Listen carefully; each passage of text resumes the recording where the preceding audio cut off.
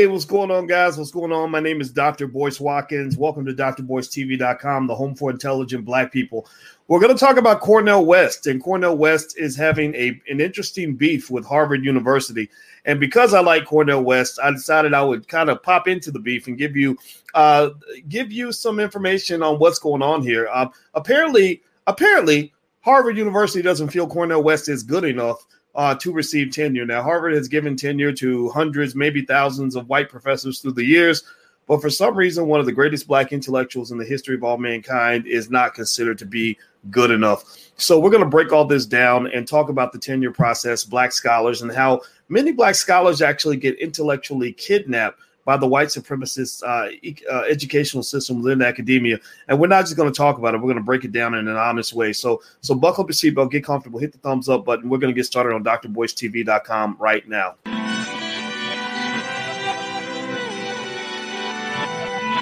Here we are, clan the isms, cataclysm, great. Our people out here struggling, trying to make it in this state. Everybody out here doing it, but we the ones who late. Now family, we the ones who gotta delegate. Get that money in the power, never be fake. Stick to cosign for 3. What did he say? Create jobs, support our own. Educate the same and buy back your home. Got 3 degrees, triple 10. 3 PhDs, now we on the CNN. DBTV, let's talk about negligence. Ignorance is bliss, but we can turn it to intelligence. Believe none of what you hear, half of what you see. Let's break it down here on Dr. Boyce TV. Here we are. Hey, what's going on, guys? My name is Dr. Boyce Watkins. Welcome to drboycetv.com, the home for intelligent Black people. I want to talk about Cornel West. And Cornel West is a guy that I know personally. I've known Cornel West for many, many years. He's been a scholar that I respect immensely, whether I agree with him or not. There are times where we might disagree because, I'm more of an economics guy. He is more on the left. He's a little bit on the left of me. I'm more of a Black nationalist. He has some political leanings that don't necessarily work with me, but that's what diversity of perspective is all about. And Cornel West is my brother. And so Cornel West, he's having some trouble at Harvard. It's very surprising. Dr. Alicia, my beautiful Black fiance, who is a full professor of social work, by the way. She's a scholar just like I am. She sent me this article about Cornel West not getting tenure at Harvard. I was very surprised. I didn't know. I thought I just assumed that was a foregone conclusion. I really, really, really want to understand what the deal is with that. I haven't talked to Cornel in a long time, but I was confused. I said, wait a minute, he's Cornel West. Yeah, I mean, there's not a single scholar I can think of at Harvard or anywhere else that is more recognized and more respected than Dr. Cornel West. He's literally going to go down in history. He's literally a walking manifestation of one of the greatest Black thinkers in the history of all mankind, and he's not good enough to get tenure. Haven't you given tenure to hundreds, if not thousands, of white people? What's wrong with you? Because this really makes me wonder how smart you guys really are. If you can sit next to a Black man who is one of the most recognized thinkers in the history of all mankind and say, well, he's not good enough. He's kind of mediocre. Okay. That's political. That sounds kind of strange, but I know academia pretty well. I know academia the way a man knows his ex-wife, and I spent some time in that system, so I'm going to kind of give you some perspective on this. Do me a favor, hit the thumbs up button, share button, and subscribe button. I'm going to read some of this from the Huffington Post, and I don't understand it. And I'm going to tell you why in a minute. I really want to know more detail about what's going on. It says author and racial justice activist Cornel West said Harvard University denied his request to be considered for tenure, calling the school's decision political in tweets published early Friday morning. Quote, now pay attention, listen to this. After being tenured at Yale, Harvard, Princeton, Union Theological Seminary, the recent Harvard denial of a tenure process strikes me as a political decision I reject. Okay. But you just said, that's what I'm confused about. He says, after being tenured at Yale, Harvard, Princeton. So it sounds like he's saying he is tenured at Yale, in Harvard and Princeton. I don't know. Let me keep reading. Maybe it'll clear itself up. West, a professor of practice and public policy with a joint appointment between the Harvard Divinity School and the Department of African and African American Studies, also suggested in an earlier tweet that the school's decision was influenced by his outspoken criticism of Israel's treatment of the Palestinians. That is true. We know what's going on when you're talking about, being critical of the Jewish community. That will get you in trouble. Let's just be clear. I mean, you see Nick Cannon. Nick Cannon literally got publicly castrated. I mean, beaten down like a little boy. They got Nick Cannon apologizing for stuff he didn't even do. I apologize in advance, sir. I'd like to put some extra apologies in the bucket, master, just in case y'all accuse me of something else, man. I just want to make sure we good, so I could go back on The Masked Singer and stand next to people dressed like frogs and listen to them sing all day. I ain't got time for that. Ain't nobody got time for that. I'm sorry. No disrespect to Nick. No disrespect to anybody who thinks that that's okay. But I'm tired of black people apologizing when other people need to be apologizing to us. Give me a yes or no in the chat if you get what I'm saying. I'm tired of us apologizing when they need to be apologizing to us, and you need to be writing big fat checks to go with that. Seriously. Especially let's specifically talk about this thing with Harvard and Cornel West, because there's so much to talk about. Hit the thumbs up button, share button, subscribe button. Also, if you're interested in the Black agenda that we can build for our community, we have a lot of resources available to you that are free or low cost right at the allblackagenda.com. It's important to do this because every black person needs to invest and build wealth, because this actually links back to wealth building as a mechanism for protection and control. A lot of your black scholars, the reason that a lot of your black scholars are not out here helping the community, the reason a lot of your black scholars are not speaking to the people, they're not connecting with the community, is because they've been intellectually hijacked. They've been intellectually kidnapped. They've been put on slave boats and taken away to academia and basically locked away in these offices writing research papers that nobody's ever going to read except a bunch of white people. Seriously, that's what's going on. You have some of the most brilliant, most well-trained black people. And I know this because, remember, I was on the faculty at Syracuse University for 13 years. I was hot stuff. I mean, I was the only black person, the only African-American on earth that I know of, male or female, to get a PhD in finance when I finished my doctorate in 2002. So you don't get to that level by being lazy and being average. I studied 8 to 10 hours a day, 7 days a week, including Christmas, for about 8 or 9 years straight. That's how serious I was about my game. I don't play it. When I do something, I do it right. And I was one of the best in the world at what I do. I still am. And I can tell you, when I went into academia, I was stunned. I was absolutely stunned by the depths to which racism is allowed to exist within that space. I was blown away. And one of my theories on this is that this racism that exists within academia is largely a function of the fact that there's no regulation and oversight to make sure that they're doing what they're supposed to do. It's a lot like the prison system. A lot of crazy racism happens in the prison system. A lot of crazy racial or racism and sexism happens in military. A lot of crazy racism and sexism can happen in academia. What do those three areas have in common? What do the prison system, the military, and academia have in common? No oversight. No oversight. There's no regulatory body that can come in and penalize academic departments when they don't want to hire black people. Let me tell you a little story to help you understand this. When I was at Syracuse and I came in, I got hired. The same year I got hired, there were about 90 to 100 faculty in that business school. None of them were black. Not one single black person was there. Now, in academia, having a mentor is really important. It's very difficult to make tenure and do all this other stuff when you don't have somebody to vouch for you and help you out. Like Alicia made tenure at her university because she had a black woman that went to bat for her, that fought battles for her, that would go into board meetings and say, you're not going to do that to her. I didn't have any of that, right? So I'm in there all by myself. It was kind of a crazy time, but I'm a tough man. I can deal with that. I've been dealing with white folks my whole life. They don't scare me. I'm smarter than 99.9% of them. And so here's the thing.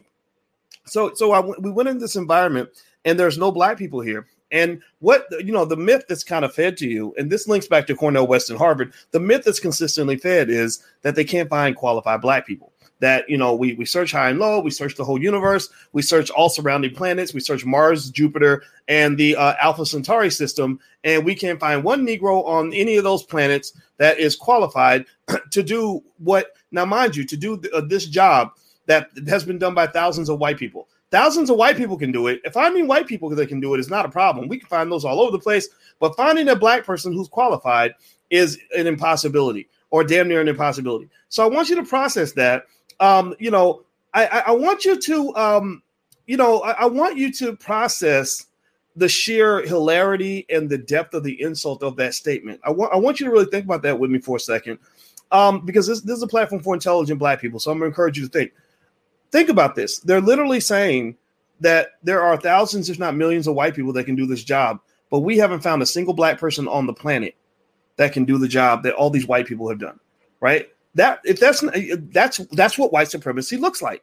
White supremacy is this idea that that it can't be because you're flawed. It can't be because you spent 400 years putting black people in a lower tier of society. It can't be your fault because you're white and Lord knows you perfect. But it's got to be black people. Black people have to be the reason that you're not hiring black people, right? And so that's obviously I reject all of that, right? Obviously that's insanity.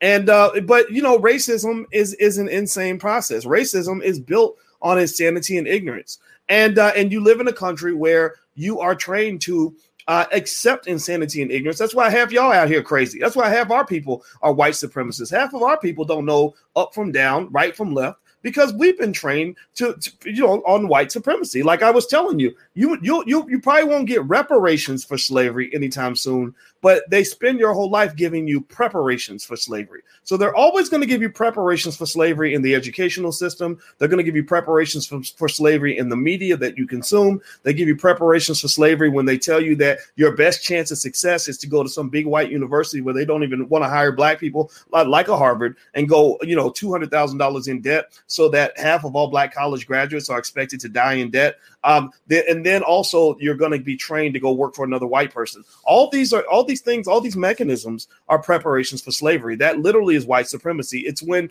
you mix the secret sauce of a society and you design the whole system so that white people end up on top, black people end up on the bottom. So let me get back to this Cornel West Harvard University thing. So apparently Cornel is saying that Harvard is denying him tenure. It sounds like that's what's going on. I'm very surprised because in the tweet he's saying he was tenured at Yale and Harvard and Princeton, and so I don't know. I'm trying to figure out, is there some sort of nuance I'm missing here? But I'm going to read more of this to you, and I'm going to talk more about sort of how this works. He says, quote, "Nothing stands in the way of my profound love for and solidarity with oppressed peoples wherever they are. West has indicated that he has considered leaving the Ivy League school over the situation, according to the Boston Globe, which first reported on his tenure track status." Well, let me just say this. I personally think that he should leave. I think that threatening to leave is different from actually leaving. I think also, one of the problems that many people run into, like a Cornel West, is that you're a valuable asset to the world, right? You're a valuable commodity to the world, but you're not valuable in that world. And this is racism for sure. You can call this white supremacy, but remember, white supremacy exists within systems run by white people. Like, so for example, I know a lot of black people, black men and women. Some of you in here, give me a yes or no if you have your own business. Everybody in here who runs a business or runs an institution that is yours, maybe starting with your family. Raise your hand. Raise your hand if you are a boss of something. If there is something that you can say, that's mine. I don't care how much money you make. I'm talking about just who has the power in your space. Like in my house, I'm the boss. In my house, I run the show. In my house, no one comes in and dominates me in my home, right? Now, why am I bringing this up? Well, because in my house, white supremacy is nowhere to be found. There is no white supremacy here. There's no Asian supremacy.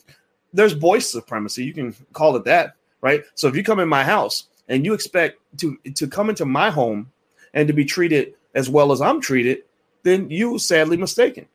In my house, Boyce and Alicia eat first. The king and the queen eat first. You eat second, third, maybe fourth, fifth, or sixth, depending on when the children want to eat, right? In my house, you don't get to sleep in the master bedroom. That's me and the queen. We that's our space. You sleep in the basement or the garage if we let you stay here. And so what I'm saying to you is that many of you, what you see as white supremacy, which is sure it is that, right? It is also a function of the fact that you've been lied in your preparations for slavery. Remember, I told you they'll never give you reparations for slavery. But if you read Dr. Claude Anderson's books, he'll tell you all day how they've been giving you preparations for slavery. One of your preparations for slavery is that you have been trained to try to achieve racial equality in a space that is not designed for racial equality. I mean, if you look at a Harvard University or Syracuse, I was at Syracuse. My whole battle, or tenure battle, which was very public, by the way, you can go Google it. It's all out there. My whole tenure battle with Syracuse University was a battle I probably wasn't going to win, because that is their school. That school was started by white people based on their value system. And sure, do they dislike me because I'm black? Maybe. I don't know. Maybe they do. I didn't take a lie detector test on them. But I also think that there was a part of them that didn't like me just because I was different. You see, because when you're running things, when you're in your institution that was created in your image, you are the God of that space. And when you are the God and you create everything in your image, like you have your little Black-owned business and everything's done in your image, everything's done according to your values. Anybody who comes in that door, white, Black, green, or otherwise, who has values that are different from yours is not going to be treated as well as you. They're not going to be given access to equality. Right? If you come in my house and you come in here with some of that crazy, if you come in here and you worship Donald Trump, that's not going to work for you in my house because that's not what we think. That's not what we're on. We're not on to that. Or if you come in here with that white liberal nonsense, like some of that white liberal nonsense will be thrown out the door, right? Because we have value systems that we believe matter in this space. So what I'm saying to you is that Black people have to understand this. You're in this weird battle, this a very unfair battle, this very unfortunate situation where another group of people has spent 400 years stealing all your wealth, stealing all your power. They screwed you in every way imaginable. They did terrible things to your grandchildren or your grandparents, and you're trying to overcome all that. Well, in order for you to overcome all of that, you can't do that if you're begging them for a job. You can't do that if you're going into their institutions and trying to somehow achieve equality in the space that they built for themselves. They did not build those institutions for you. I'm not telling you to leave, but I am saying that we know how valuable Cornel West is, but our opinions don't matter in Harvard University because Harvard University does not give a damn what Black people think. They really don't. Sure, they got the Black Student Union. I went there, visited one time. I met with the Black Student Union. I like them. They're a lot of smart Black people. But it's hard to say that a Black person has power when you have smart Black people that are trained to go work for white people. If you work for white people, then you might as well be a white man. You're helping them achieve their objective and they're borrowing your talent in order to pursue their agenda. It doesn't mean you won't get something out of it, but that's very different from the community getting something out of it. The community wins when you develop institutions that create opportunities for hundreds, if not thousands of people, right? The community wins when the bulk of your wealth and your power is zapped into Black communities everywhere so that Black people collectively have more power. The community does not win because you're the first Negro to get hired as the senior manager at Ford Motor Company. Like the community doesn't win because you got that fancy job at Google. The community doesn't win because you got some job teaching white kids at Yale. Who cares? Who gives a damn? So what? I'm happy for the white kids at Yale and the Black kids at Yale too, right? These wealthy kids that get to go to Yale. God bless them. But that's very different from having a direct impact on the community on a very large scale. If you consider, like, for example, we have the Black Business School. We have 140,000 students all around the world. I say we're having an impact. I go to cities around the planet with people I've never met who walk up to me on the street and say, I started investing because of you. I bought my first house because of you. Me and my spouse started a business because of you. That's impact, right? That was an impact I couldn't have when I was teaching 40 white kids at a time at Syracuse University. So while I might still, sure, if you ask me, what do I think about the people that gave me trouble at Syracuse? I say, yeah, they were a bunch of bastards, but I have no animosity toward them. I actually thank my lucky stars that they were not nicer to me and that they didn't make things more comfortable for me. Because had they made things more comfortable for me, then I would have become comfortable not living my truest purpose. I would have become comfortable minimizing the impact that God had in store for me. I would have become comfortable becoming a white supremacist because I would have done amazing things for Syracuse University. Think about this. They could have leveraged my brand. I was world famous even when I was at Syracuse. A lot of people know me. A lot of really important people were like, oh, Dr. Boyce Watkins is at that school. So the school was benefiting from me. Now, fortunately for me, and I used to say unfortunately, but now I say fortunately for me, there were just people there that were just acting white. They didn't know what to do with me. They're like, this guy goes on TV, he's going on CNN and he's saying all these racially controversial things that are bringing this awkward attention to us. Other faculty are getting jealous. In fact, when I started at Syracuse, I'm not making this up. When I started at Syracuse, I was such hot shit that literally I came in, I didn't even know I had this target on my back, but when I came in, I was the highest paid assistant professor on the entire campus because of the market. I mean, when I say I was a jewel, I was in that market. And also I was tied for the highest paid associate professor. And I wasn't even an associate professor. To be an associate, you got to make tenure. I didn't even have tenure. right? So ultimately, you're getting all this jealousy, all these people that are like, who is this Negro and why is he making more money than me? I didn't even know this was going on because I was young at the time. I've evolved since then and reflected on it. But ultimately, I don't even blame them for having a problem with me, because the thing is that my mission was different from your mission. My values are different from your values. My purpose is different from your purpose. I had a purpose that was bigger than probably anything that my colleagues could even imagine. My purpose, God put me on this planet to change the world. I truly believe that. And the thing is, if they had been nice to me, like that's what you want. You're like, oh, why won't these white people be nice to me? They should give me more money and give me a nice raise and a promotion. That's how you feel at first. But then what I realized is that usually you don't find your greatness until you get kicked out of your comfort zone. You see, so I got kicked out of my comfort zone. I was pissed. I was like, this ain't right. This ain't fair. This is racist. These people are mean. Blah, blah, blah, blah. So I fought them. I mean, I fought them like cats and dogs. Because you ain't going to molest me in the dark. Like, you come messing with me, I'm going to say it loud. I let everybody know what was going on. I was naming names. I was going hard. I had them in fear. I really did. Because I learned a long time ago that when you're fighting a battle, you want your enemy reacting to you. You don't want to spend your time reacting to them. That's one of the reasons why some of our community, we lose battles because we're always reacting. Like, oh, no, what did they say? Or what y'all over there doing? Why y'all do that to us? Oh, can you believe what they did? No, I want you to be saying those things about me. I made that decision consciously. I said, I'm not going to sit around stressed out and worried. I'm not going to end up like these other Negroes. I'm not going to end up sitting there with a therapist, crying every night and, taking sleeping pills and living in a liquor bottle and depressed and suicidal because I feel like you've taken something away from me. No, my daddy raised me to be a fighter. So I sat down with the dean, who was a black man, and it was right in the middle of my tenure process. And I told him, I said, I ain't falling for the okie doke. I said, I'm not falling for the banana in the tailpipe, brother. I'm sorry. I said, and you understand me. I know you understand. You're not going to tell me you get what I'm saying, but I know you get it. I know you get it. So I'm just going to say it under the assumption that you get this. I said, process this. I said, do you really think I'm going to put my future and my self-esteem into the hands of people who have never promoted a black man in 100 years? Do you really think that I can look at people like that who are clearly they've shown that they're unqualified to evaluate black talent? They have no ability to even know what a talented black man looks like and shit. I mean, don't get me wrong. I like to say, I'd like to try to remind myself to be humble, but I knew I was the shit. Like I know how hard I work. So I'm like, I'm not average, and you're not going to convince me that I'm inferior. And the reason I'm not going to allow you to do that is because that's how you steal the future of so many of our children. You did that to me. People like you did that to me in the second grade, third grade. Y'all were telling me that because I would get put in detention that I was a bad kid. I wasn't no bad kid. I just didn't fit in your bullshit ass system.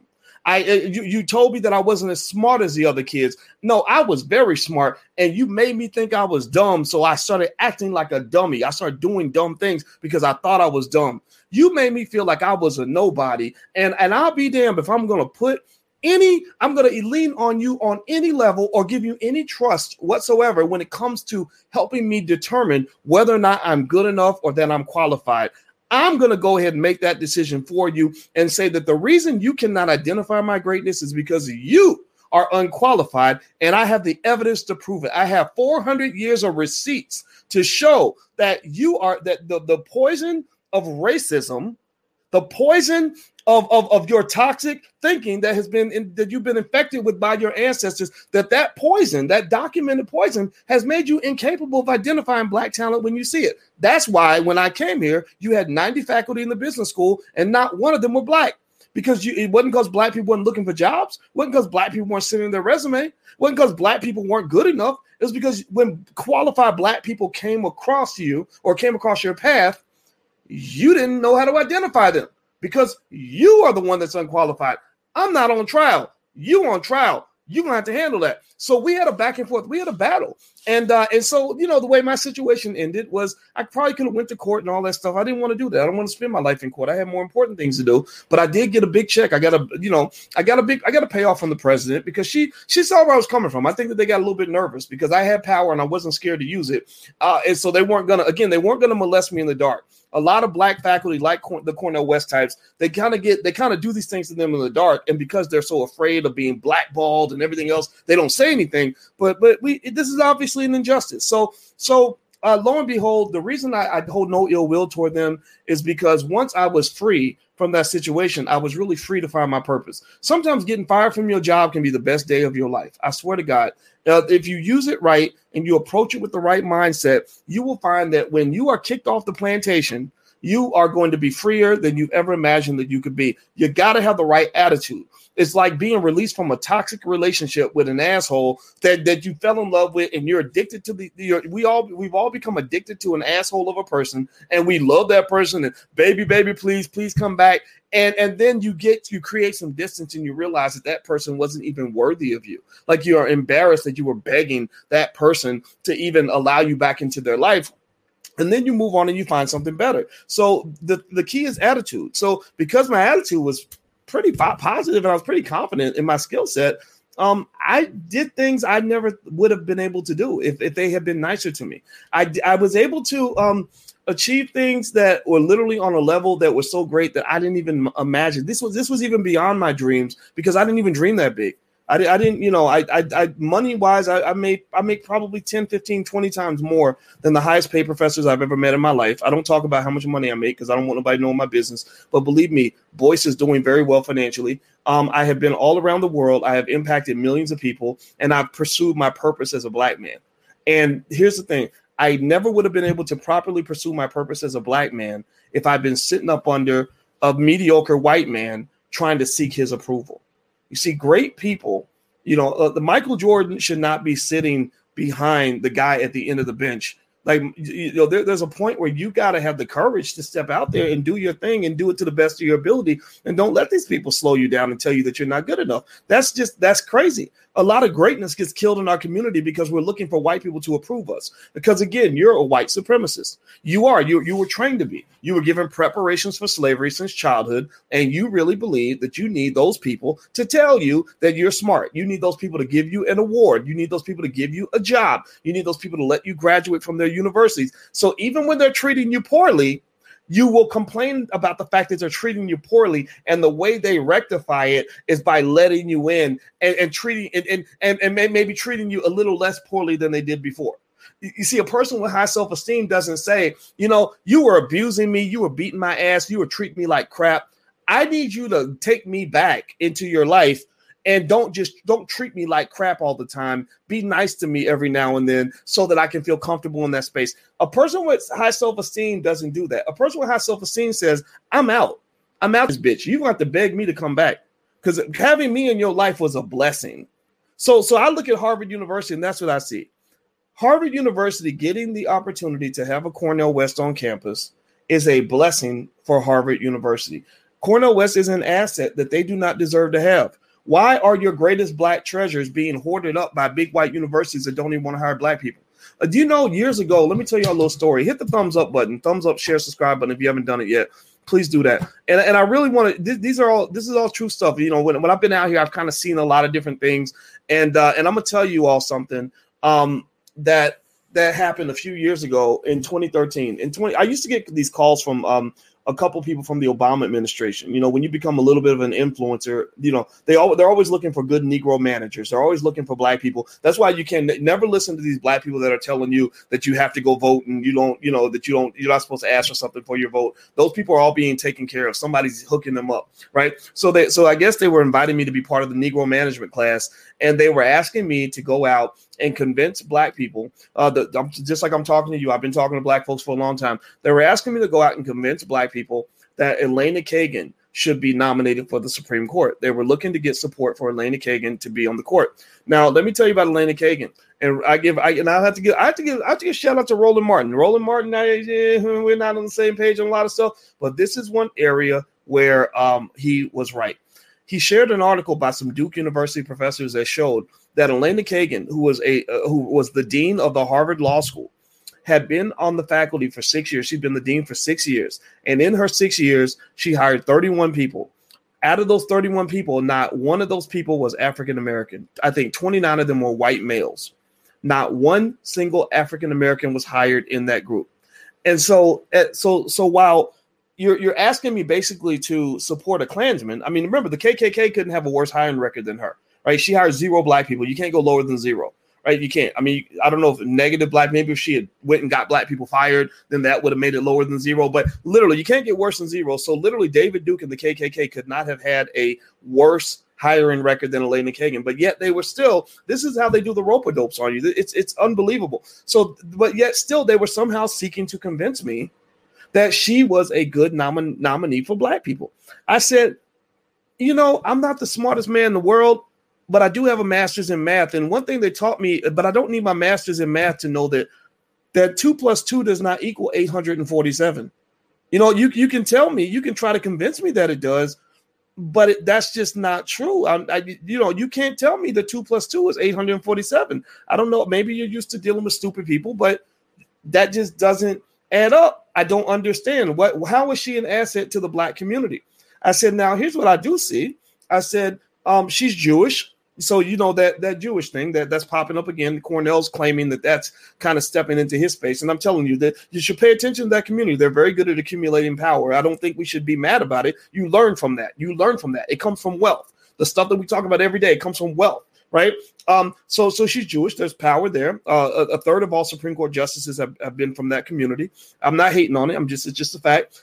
She's a Harvard alum, which is more power for Harvard University. Good for you. Good for you. If I were a Harvard alum, I'd be right with you. So cool. That's good. Some people think that she might have been in that, part of the Alphabet Boys, if you know what I mean, part of the Alphabet crew. No disrespect to it, but I looked at her bio and I really strongly believe that there was something there. I'm not going to talk about that, but that's what it was. I said also, I see a couple other things that tell me, oh, she's a woman. I forgot about that too. So it's a good move for the white feminists. But I said, but I also know that Dorothy Height asked Barack Obama before she died to appoint a black woman to the Supreme Court. And I said, now in 200 and something years the Supreme Court's been around, there's not been a single black woman nominated for the Supreme Court. I know that there are thousands of qualified black women all across the United States who have the law degrees, who are judges, who are fully prepared, law professors, who are fully prepared to take a position on the Supreme Court.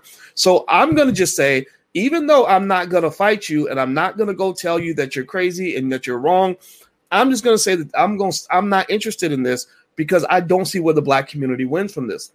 And so when all that happened, check this out, pay attention. This talks about Harvard and Cornel West. So during that same week, because of the heat that Harvard was getting from their racism in their hiring practices, that same week, their law school literally granted tenure to only the second black woman in their 200 and something year history of that school. That week, I kid you not, that week they hired the other person was Lonnie Grenier in the 70s, and this other person was that week, the same week that we were raising hell about the fact that Harvard, that Elena Kagan didn't even hire black people, that she has a racist hiring record. That same week, they gave tenure to only the second black woman in the 200 and something year history of that school. That was not a coincidence. And to tell you how backwards some of our people can be, and education ain't got nothing to do with it. Sometimes you can be just a highly educated slave. This black woman, I don't even remember her name. I swear to God, I'm not making this up. She emails me and she's telling me that, it's crazy to me. The mind of the bougie Negro, I'll never get it. So she literally emails me and says, that them granting me tenure has nothing to do with the controversy, and we've been in negotiations for months, and this is this has nothing to do with what you all have been saying, and blah blah blah blah. And I said, I gave her the intellectual version of Negro, please. I'm like, are you serious right now? Like, you really? I said, so think about this. They've been negotiating with you for a year, and y'all haven't been able to come to an agreement. Why do you think that is? I'm going to tell you what I think it is. You don't even have to answer me. They were probably lowballing your black ass. They weren't giving you what you really deserve, because that's what they do. They'll make a crappy offer to black people and be like, well, the black people didn't take it, but you offering the white man all kinds of money, right? He's getting everything because he's your hero. He's your Tom Brady. But then when the black scholar comes along, it's like, well, we'll take you, but we can't pay you more than minimum wage. Would you be okay making about the same as a Wendy's manager? Like we got, you would be making, in fact, you'd be making more than the general manager of the Wendy's. Would that work for you? Right. So I said, that's what was going on. I said, I don't know what happened. I said, because if the deal was so good in the beginning, you would have took the damn deal. Why did you take the deal this week when y'all been talking for 8 months? Seriously. So my point is to say that that Harvard, it's like a lot of institutions. They have a racist hiring record. A lot of universities have this, but I want you to kind of, excuse me, rather than just being mad at Harvard, I'm tired of being mad at white people for being white. I'm sorry. I know, and that's just my evolution and my racial thinking. It doesn't mean I don't understand. I think, the students on campus, sure, go protest, go raise hell, burn down a building, tell them, the faculty, you won't tolerate this or whatever. That's cool. But really what I want to see is I want to go for the big piece of chicken. Like I want to see us really win. And where I see our people really winning is through ownership. There was a reason why I was very happy to leave Syracuse University and create the Black Business School, because I said the same way they created Harvard and Yale and Stanford 100-something years ago, why can't we create our own institutions? And here's the thing. Here's what's beautiful right now. This is actually happening. The internet and the pandemic and everything else has actually literally funneled billions of dollars away from big racist universities toward a lot of people that are teaching on the internet. Like I work with a guy named Julian Gordon who works with us in the Black Business School. He's got real estate stuff that he teaches, and he's making millions of dollars doing that. Dr. Claude Anderson is getting the respect he deserves, not from the institutions, but from the people. Pay attention now. Listen, Dr. Claude Anderson wrote a book that is one of the most celebrated books on Black economics in the history of this country. And he can't, and the HBCUs won't even invite him to speak. Literally, he's down the street from Howard University. Some of y'all got kids going to Howard. I need y'all to understand how preparation for slavery works. It ain't just the white schools doing this. He's down the street from Howard University, and they've never had him on campus. How crazy is that? I mean, his ideas were transformative in the 2020 election when Ice Cube was calling me, talking about all the moves he's making with Biden and Trump and the whole political landscape to get something for Black people for the first time. He was referencing Claude Anderson's ideas. He was like, can I talk to Dr. Anderson? I said, sure. Yeah, let's get him on the phone. Literally, Kanye West, when he made his moves, he was looking at Dr. Claude Anderson. Charlemagne the God was looking at Dr. Claude Anderson. So the masses, millions of people, were looking for these ideas because they're like, we need something better than this. We need something different. We need real power, not the illusion of power, not some sort of crumbs of power that they sprinkle to you, not this ghettoization that occurs within academia and these other institutions in corporate America. We want to actually own some stuff. Right? We want to run something, right? And I think that what your problem is that you have in this country is that many of these institutions that you are trained to pursue and give your money to, they do not have the best interests of your community at heart. If you go to a Yale University, they're right in the middle of the hood, and they have a bunch of money. And what they do is they buy up all kinds of land all around the campus from Black people. They're gentrifying Black communities. USC, you go out there, USC doesn't even want to hire Black people. Don't even want to really admit Black students unless you dribble them with basketball or throwing a football. They're using you. They're using you and screwing you. And for some reason, you will accept that because you feel like you have no other options, right? So we don't need a revolution in terms of training and intellect and things like that. We need a revolution in self-esteem. We need a shift in values, right? Because for some reason, you're in the very dangerous position of really valuing the acceptance of people and institutions that are trained to hate your guts. I'm not doing that anymore. Our institutions that we start, they might be raggedy at first, but guess what? If you look at the history of a lot of these white institutions, they started off raggedy too. I've been going on college tours with our 17-year-old. In every school that we go to, I look up the history of how the school started. And believe me, it's like, this school was started in 1891 by a raggedy person that had a couple of dollars in their pocket, and they had 2 acres of land in a building, and they started the school. Now the school generates $1 billion a year, or the endowment is $2 billion. Seriously, like most of these institutions you see in America started off raggedy, but somebody had to have the courage to plant that raggedy ass seed and grow it into something worth looking at. Do you have the courage to plant a damn seed? Seriously. Stop trying to get on a train that's owned by somebody else. Build a train. You can do it. Or at the very least, teach that to your children. Teach them that it's not acceptable to go into spaces where you're not accepted. It's not acceptable to go into spaces where you're disrespected. And I'm tired of reading about all these campuses where they're like, oh, they're so racist here. They named a building after a racist and it's really infuriating. Well, this professor's I get all that, but you playing the wrong game, homie. That's why you're losing. You're playing the wrong game altogether. So anyway, do me a favor, hit the thumbs up button, hit the share button, hit the subscribe button. Let me just keep going. Let me just finish up on this Cornel West thing. Here's the deal. So Cornel West deserves tenure at Harvard. I don't know what this whole situation is. I'm reading more here on the Huffington Post. They said it's once again. So Cornel says here on Huffington Post, he says it's once again this issue of just not putting up with being disrespected. And he let's see here. He says, is Harvard a place for a free black man like myself, whose Christian faith and witness put equal value on Palestinian and Jewish babies, like all babies, and reject all occupations as immoral? Now, again, I love Cornel West so much, and I find him to be one of the most wonderful and authentic people that I've ever met. I've spent a significant amount of time with him. I've talked to him on the phone. But one thing I'm going to add to that, though, is I kind of think that at some point we really have to be okay with kind of putting our people first, right? I'm not saying that you can't speak up on what's happening with the Palestinians, but I also hope that in that bag of issues, we make sure that we put the descendants of slaves somewhere near the top of that list, because at the end of the day, a lot of our best thinkers have been intellectually hijacked. They've been kidnapped. They've been put on slave ships and taken off to academia or to wherever, or to corporate America, and they're building institutions for other people. They are stuck in the grasp of various forms of capitalist slavery, starting with that student loan debt. When you get your preparations for slavery and you're taught to go to a big white university that doesn't even want you there and give them all your money and all your family wealth, and you're in so much debt that you can never get out. So you got to work this other job working for another white man to try to pay off this debt that you accumulated from the first white man who screwed you financially. And then you hopefully will pay some of it off before you die, right? You're literally, unfortunately, in many cases, you're an educated, high paid sharecropper. That's how sharecropping works. Sharecropping, again, my PhD's in finance, so I can tell you how financial slavery works. It's a very sneaky sort of thing.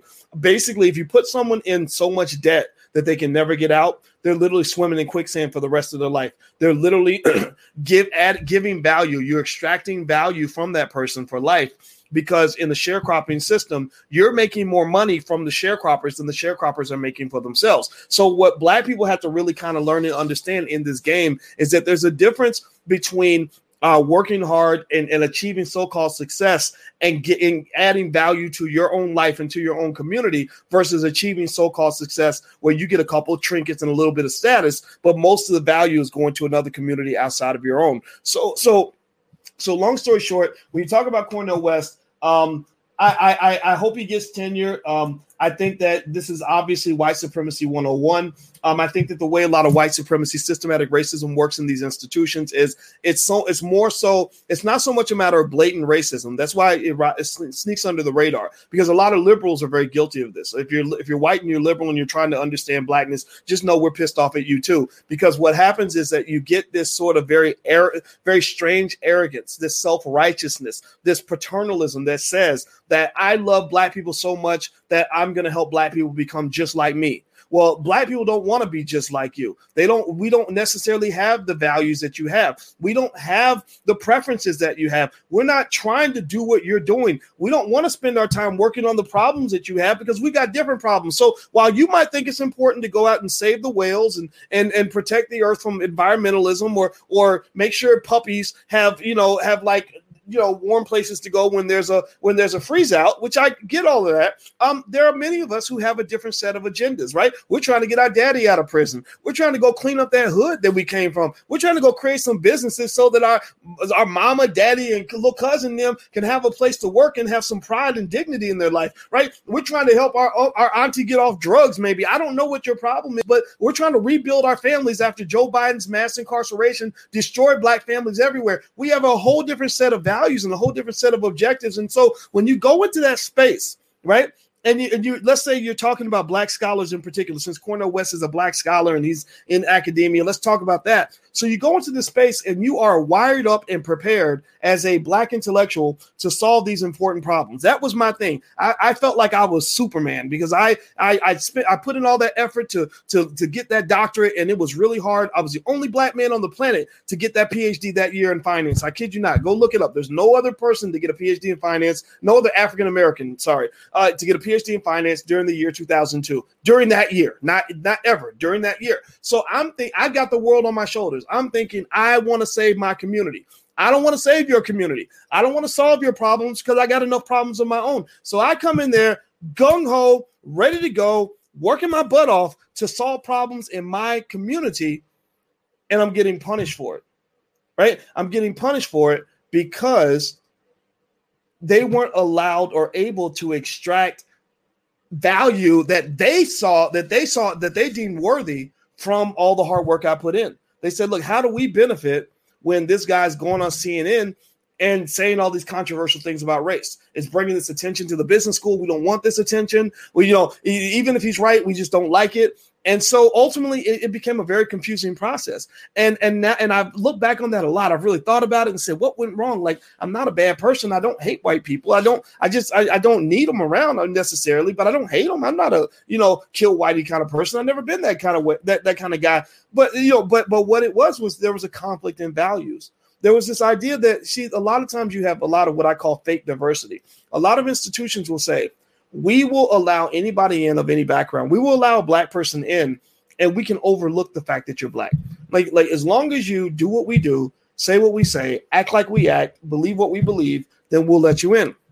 That's easy diversity, because then at that point, you're actually getting an asset to the institution in the sense that now you've got a black person who will simply replicate the talking points of a white person, right? And liberals do this all the time. Liberals love, this should just be clear, liberals love black people who talk like them, right? Conservatives love black people who talk like them. If you were black and you showed up to, everybody wants to make the Capitol riots, for example. Everybody says that's about white supremacy and racism. Okay, fine, you can believe that, but here's what I'm gonna bet you. I bet you that in that crowd, you had some black people who were hardcore Trump supporters, who just said, Trump, the stop the steal, the election was taken, Trump, I love Trump. And I bet you that those people were treated as well as any white person in that crowd, because they said, this is great. Now we can really prove we're not racist because we got a black person who is simply repeating the things that we're saying already. The same thing is true on the liberal side. The liberals love black people who talk like the liberals. So if the liberals are all hyped up about immigration, and you go on CNN and you say, well, we need to, legalize immigration for everybody, right? You do a Van Jones or an Angela, whatever her name is, the lady that screams and hollers all the time. I forgot her name. Angela Rye, right? If you do that, then yeah, you're going to be loved. You're going to Stacey Abrams. They love that stuff, right? But there's a difference between the Stacey Abrams kind of black versus the Malcolm X kind of black. How about that? How about we go there with the Malcolm X type of black? Malcolm X was B1. Malcolm X said, you know what? Whatever issue agenda you have, it's not as important as our agenda. We put ourselves first. You come second. Maybe we're aligned on some level, but I'm here for the black community and the black community only. And if that means that we got to disagree with you, then we're going to disagree with you. But if we happen to be on the same page, then we can work with that too. Right. So Malcolm X was the kind of guy who would tell you, yeah, those conservatives, those are terrible people, those Dixiecrats and the whatever. I guess at that time the Democrats and Republicans were kind of switching in terms of racism. So Malcolm is the kind of guy that would say, yeah, the people on the right, those far right people, they're a problem. But he would also do the same thing on the left, right? He did not allow his blackness to be hijacked by people that wanted to suck him into their institution and make him support their agenda, which was something other than a black agenda. So a lot of your black scholars that go into academia are incredibly ineffective. They're about as effective as a can of paint. They're as effective as a broken piece of plastic, because they take all this brain power, all this hard work, everything else, and they get sucked into these institutions where they're basically competing for tenure, which is pretty much like welfare for smart people. Tenure is a lifetime job. That's what it's, financial security, right? And so because they're seeking this financial security and they're afraid of being blackballed, they will remain silent and quiet and pretty much only speak if their white bosses tell them that it's okay to say the things that they're actually saying. So what I figured out was this. This is something that I think anybody, whether you're in corporate America, academia, or anywhere else, this can benefit you. The key to all these things, the one thing that liberates a black person in America is the ability to obtain economic security. That's it. Like literally, like if you achieve economic security, then you can give everybody the middle finger and you can still sleep well that night. Like literally the first thing that they do, because I understand how economic warfare works. America is very good at that, by the way. They do it all around the world. Economic warfare says that if you get out of line, they're going to punish you financially, right? So if you make sure you're economically secure, then they can't really touch you as easily as they can if you're dependent on them for a job. So being wired into the system is one of the biggest mistakes you can ever make if you're trying to be a free black person. In fact, when I look back on academia, when scholars, like young scholars, reach out to me and they're like, because back at that time when I was kind of radical, no one wanted to be my friend. Everybody was scared. Even my black friends would run away because it wasn't popular to be black back then. Now it's okay. Now black people coming out the closet. But about 2005, when I was doing this, I mean, I remember getting booted off a listserv of black scholars because I was speaking too much black stuff. And but here's the thing, right? The thing that I tell them when they ask me, well, how do we do what you do? I'm like, well, you just figure out a way to make money so that you don't have to beg a white man. You don't have to tickle a white man's balls to pay your bills. That's it. Like, just learn how to make money, get a side stream of income. And that should have been, and think about this processes, right? I put this on a tweet, actually. My Instagram is The Real Boyce Watkins, if you want to follow. Also, my Twitter is Dr. Boyce Watkins 1. So I put this on Twitter where I said that a person doesn't know that if you invest $5 a day over a 20-year period, you would have approximately $108,000 in liquid wealth if you put that money in the S&P index fund, probably more because the stock market's done so well. And I said, this should have been the first thing you were taught in school. The first thing you were taught in school. You shouldn't be learning that from this tweet. You shouldn't be learning it from a tweet from some random asshole like me on the internet when you're 40 years old. What were you learning as a child when you weren't learning the things you needed in order to be free and to survive? Well, I tell you what you were learning. You were getting preparations for slavery. You were not getting preparations for freedom. You were getting preparations for slavery. They were giving you that nonsense about, sort of, first of all, they're teaching you how to worship slave masters. Don't teach you nothing about Claude Anderson. Don't teach you nothing about Marcus Garvey, but they'll teach you all day about how George Washington was a wonderful guy. A slave master. You're literally worshiping a rapist. You're worshiping somebody who literally did terrible things to your ancestors. And you really truly don't think that makes you a little bit backward, that did a little bit gone in the head, right? I don't care how much education you have. You just, unfortunately, sometimes education can make you a bigger slave. It makes you more wired into the system. Some of my most educated friends are some of my most disabled friends. The people that actually, when I'm looking at, the revolution in terms of black people that are building for the future, the best builders I've seen are people who were disconnected from the grid in the first place, who were taught who they were at an early age, who walked away and had no problem walking away, who can build their own. That's why I love people from the Nation of Islam. I love the Hebrew Israelites. I love a lot of people in the conscious community. And then you got a lot of young black people that are just pissed off and annoyed with the way America's been going for them. They're smarter than their parents, right?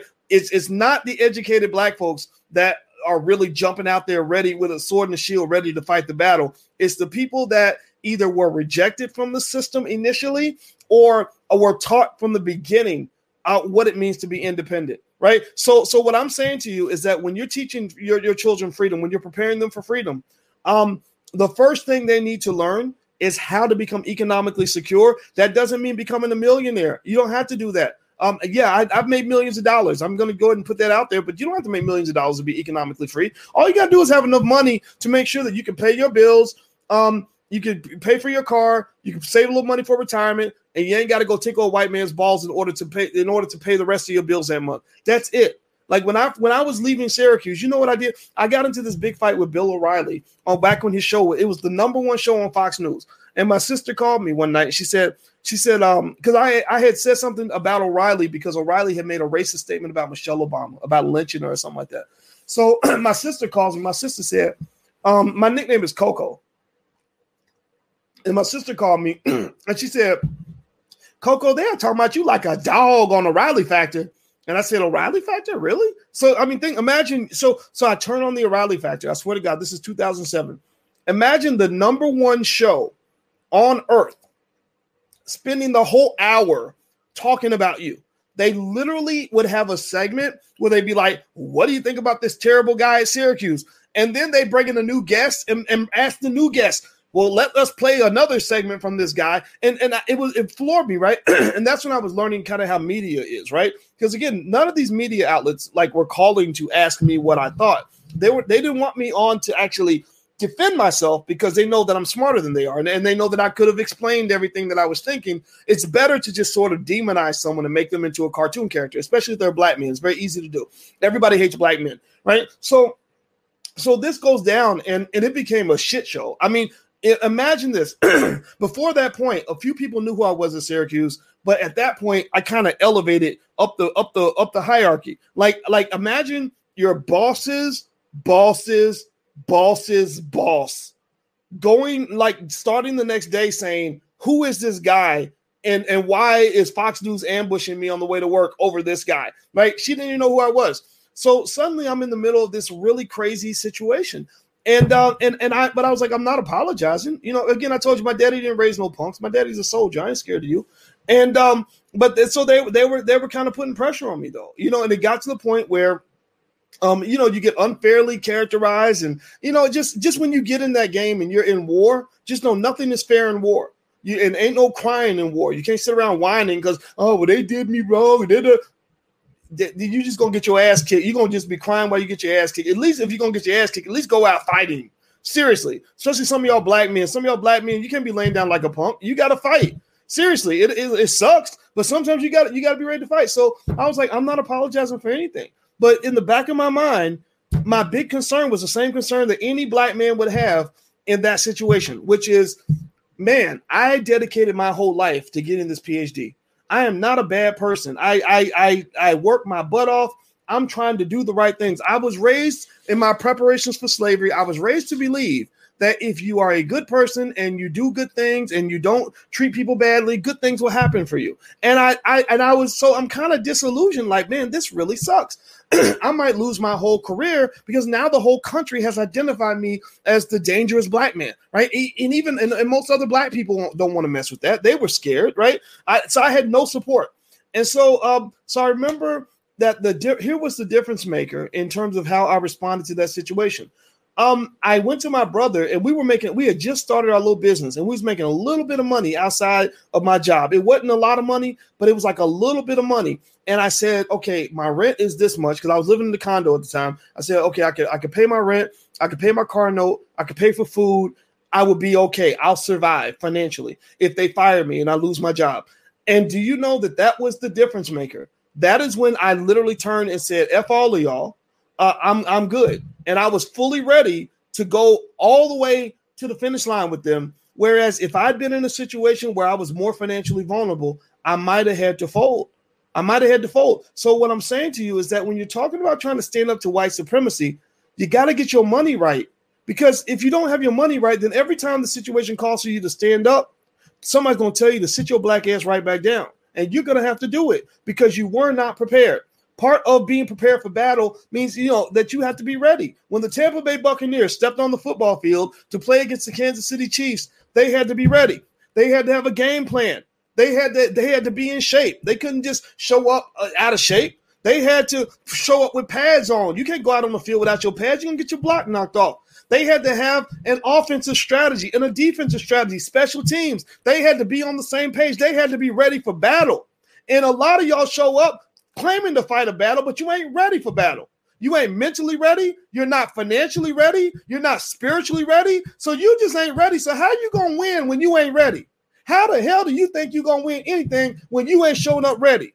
You got to be ready in order to truly fight against one of the greatest, strongest, most oppressive, most systematic, and most strategic forces in the history of this earth. They made you go read Black Labor, White Wealth. Dr. Claude Anderson explains specifically how they strategized and literally created formal dogma to make sure that they kept you in slavery. Let me read this to you. Literally, this is on page 164 of his book, Black Labor, White Wealth.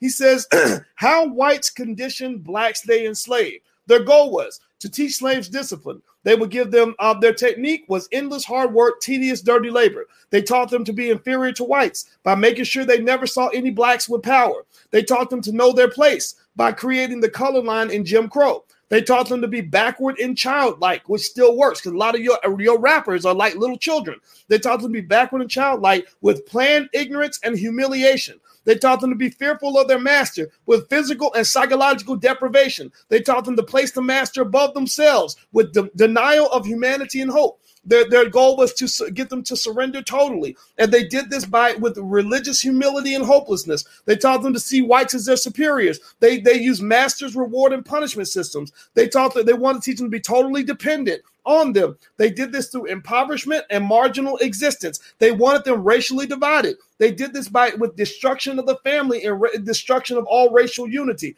This was a system. That's what I'm saying. This was a system. This was well thought out. This was prepared. They were playing chess. So you cannot show up in a battle like that when you're not ready. Seriously, if you're thinking, if you live in a YOLO lifestyle and you're living paycheck to paycheck, and all you know how to do is ask your oppressor to give you the next check that you need to survive, then you might as well surrender right there. You are not ready for any sort of conflict that involves grown-ass people. You're just not. So what I'm gonna just say to you is when I got into that battle, and it was very scary. I ain't gonna lie. I'm telling you, like really imagine that. Like the number one show on TV is spending the whole hour talking about what a terrible person you are, and you can't even defend yourself. That was a weird position to be in. I never thought I'd be in that position. But the dividing line between surrender and fighting back was, is my money right? Do I have enough in savings? Can I survive financially if I lose my job? And once I knew that was there, I was much more prepared to fight that battle than I would have been otherwise. Right. And then if you really want to go for real with it, and this is deeper than Cornel West and Harvard. We talked about Cornel West and Harvard. If you just got here, you can go to the beginning of the video and you can see where we talk about that. I like to bring the conversation back to you. I'm not really thinking about Harvard, and I love Cornel West. Just so you know, he's a personal friend. I love this guy to the end of the earth. But this ain't about Cornell. This ain't about Harvard. This ain't even about me. It's really about you. It's about understanding how this game works. When you're talking about preparing your children for battle, you need to make sure your kids are economic soldiers. They need to understand how to start a business before the age of 12. They need to own stock when they're on the day that they're born. They need to know how real estate works. They need to know how to have assets because when you're talking specifically about things like this, like with Cornell and the whole tenure thing, a lot of our greatest Black intellectuals become incredibly ineffective, really intellectually neutered, because they're all sitting around begging for scraps, hoping that they can get some degree of financial security. Financial security isn't just something that people can give you. It's something that you can create yourself. It's especially true if you're Black. You ain't white. You ain't white. Seriously, I mean, maybe it's okay for white people to depend on other white people, right? Or for them to live paycheck to paycheck, but you ain't white. And so I remember when I was thinking about the tenure thing, and I got to go because I'm losing my voice. But my tenure battle was really messy, and it just became a big shit show. And, it was what it was. I'm not even mad about it. I swear to God, I'm not mad about it because I did so much better in my life because I left that situation. But, I'm going to tell you this. Here's what my thinking was. I said, why are all these people running around kissing butt for tenure? What's the big deal about tenure? What is tenure actually anyway? And I said, tenure is just financial security. And I said, well, I do have a PhD in finance, so maybe I can find financial security some other way.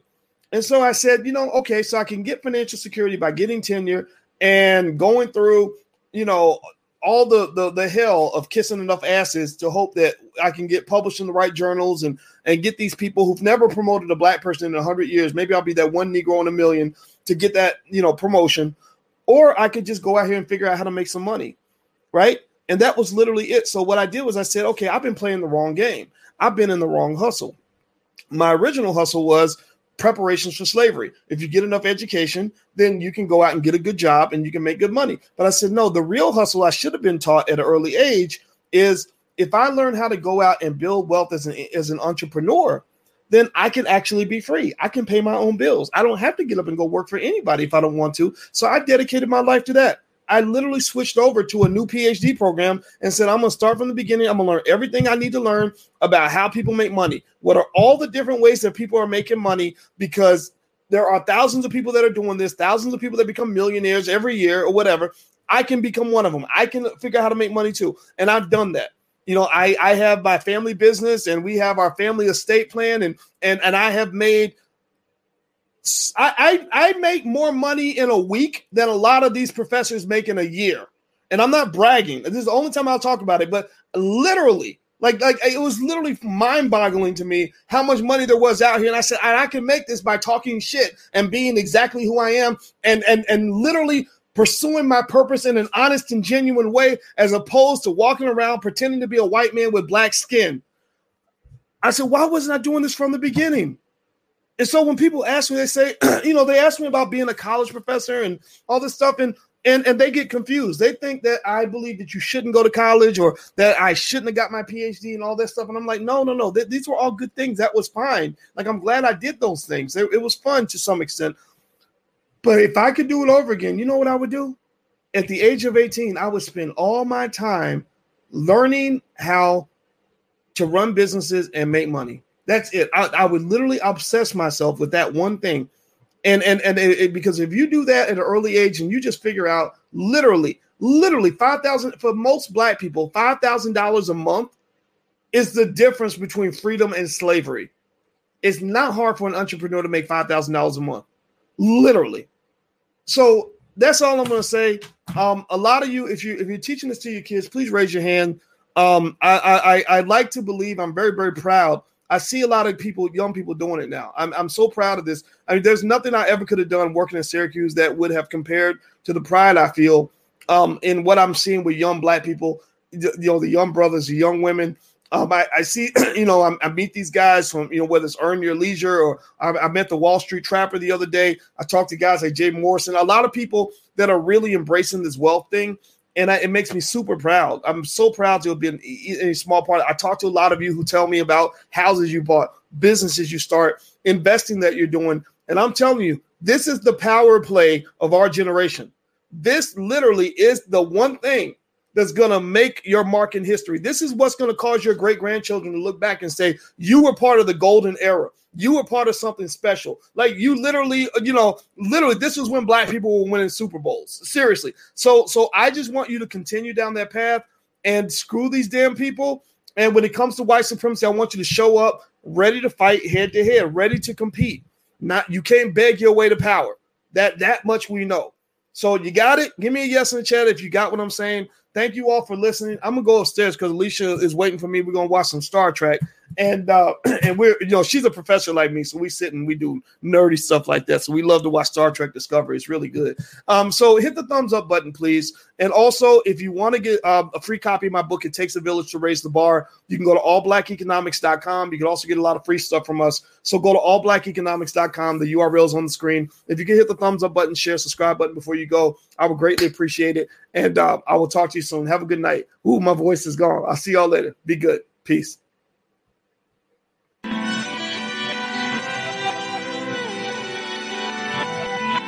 Here we are, clan the isms, cataclysm, great. Our people out here struggling, trying to make it in this state. Everybody out here doing it, but we the ones who late. Now family, we the ones who gotta delegate. Get that money in the power, never be fake. Stick to cosign for 3. What did he say? Create jobs, support our own. Educate the same and buy back your home. Got 3 degrees, 10, 3 PhDs, now we on the CNN.